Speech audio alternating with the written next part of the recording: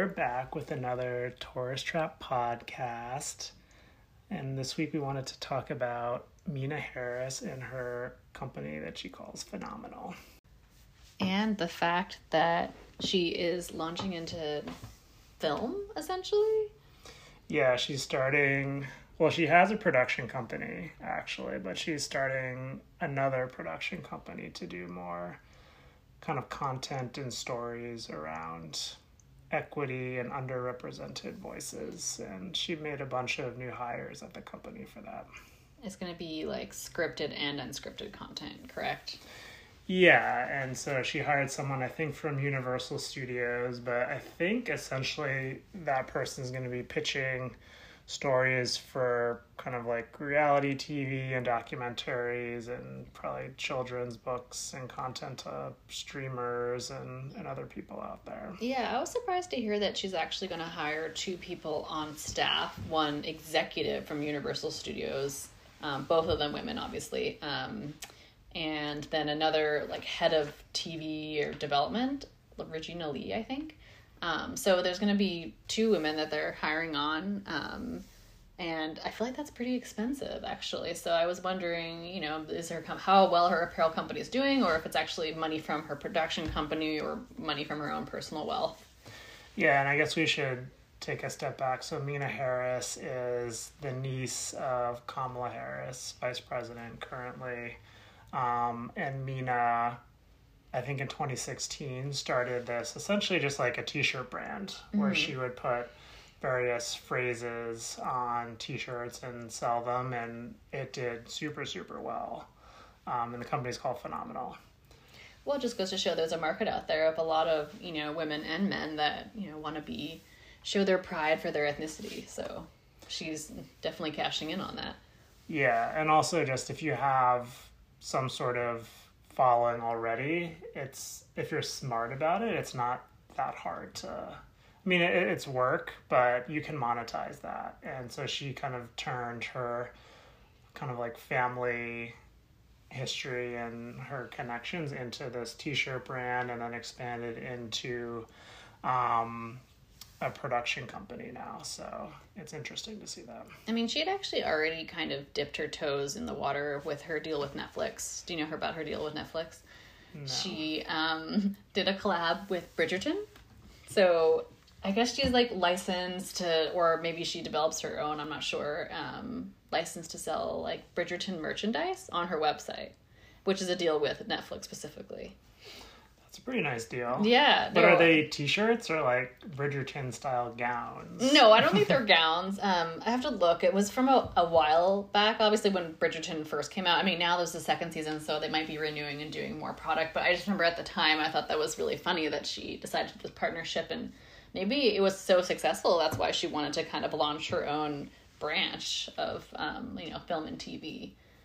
Yeah, she's getting jealous of all the money Shonda is making with Netflix. Well, I also found this interesting on another level, being that she's a fashion company, or, you know, what's considered a fashion company, and hiring on, like, TV executives. And you and I were talking about this before, just wondering how many other companies might follow suit. I mean, this seems to be kind of a trend where companies do hire out, like fashion companies do hire out film executives or, you know, podcasts, professionals to run their, you know, social and everything like that, but I don't necessarily have them always on staff. They're usually like freelance or consulting, kind of like the way they do their photography.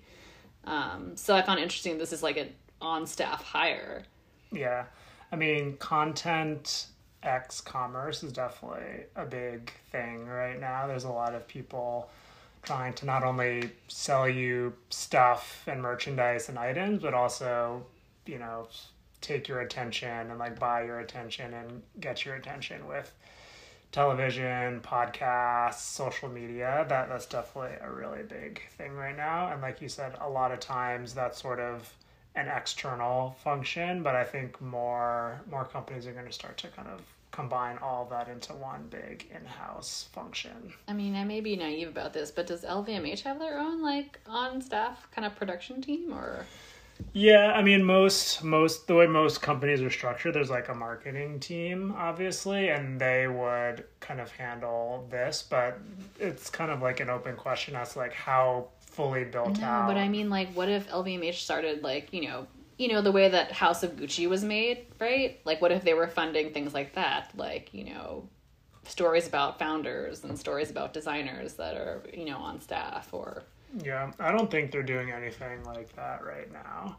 I think Gucci is probably more in the forefront of that.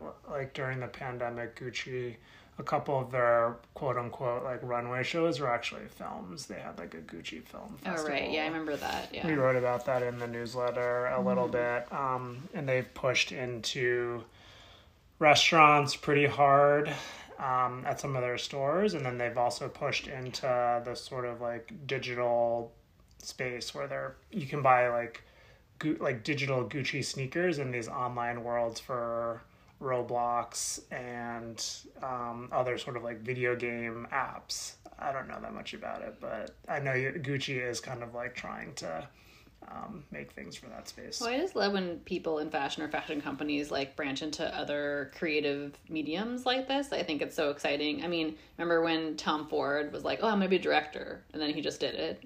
For those who don't know, obviously Tom Ford he used to be, head of Gucci. Then he has his own line, and now he's chairman of CFDA? Is that his title? He's kind of in charge of the CFDA. I don't know what the actual title is, right. but. But I found that interesting when he decided to do that. And I never saw his film A Single Man, but I was really interested in seeing. We have to watch that at some point. Single Man is very good. Highly recommend it. But anyways, with Meena, I'm really curious what she's going to be coming out with in terms of her scripted content. I was really interested in that, and knowing that she does have a more creative side. I'm curious what kind of stories she's going to be. I mean, I know that she wants to center around stories around people of color, people who have been marginalized. So that'll be interesting. And then I think she also is thinking about like actually funding kind of like a mini hedge fund kind of thing, funding projects that are actually about, people of color and stories, like I said, of marginalized communities and things like that.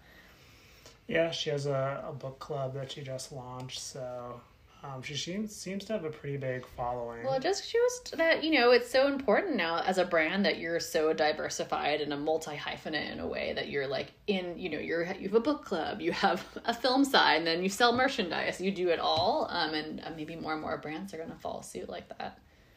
Yeah, I think what she's doing definitely makes sense for an individual. I think for someone like an LVMH, it's something they can always just keep in their back pocket. Like they own the IP to Louis Vuitton or Christian Dior, and they're all doing fine. I don't think there's necessarily any rush to develop a movie studio around Christian Dior. Like they certainly could, but no one else can do it. So, if they ever did do it, they would be the one place to go for it. Whereas for an influencer, there's just so many other influencers. There's just a lot of competition out there. So I think for her, I think it's a little bit of a different situation for sure.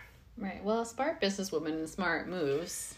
Yeah, definitely smart to diversify away from the t-shirts that she's making. I don't think they look that great, but they're wildly popular. But I think, branching out from just a t-shirt business is definitely a smart move. Right, or like knowing what medium to go into. I mean, that's pretty inspiring in itself. So I can't wait to see what she comes out with. Yeah, we're excited to see her new shows on Netflix or Amazon or whatever streaming platform they come to very soon, I'm sure. So I think that's it for this week, and we will see you back here next week.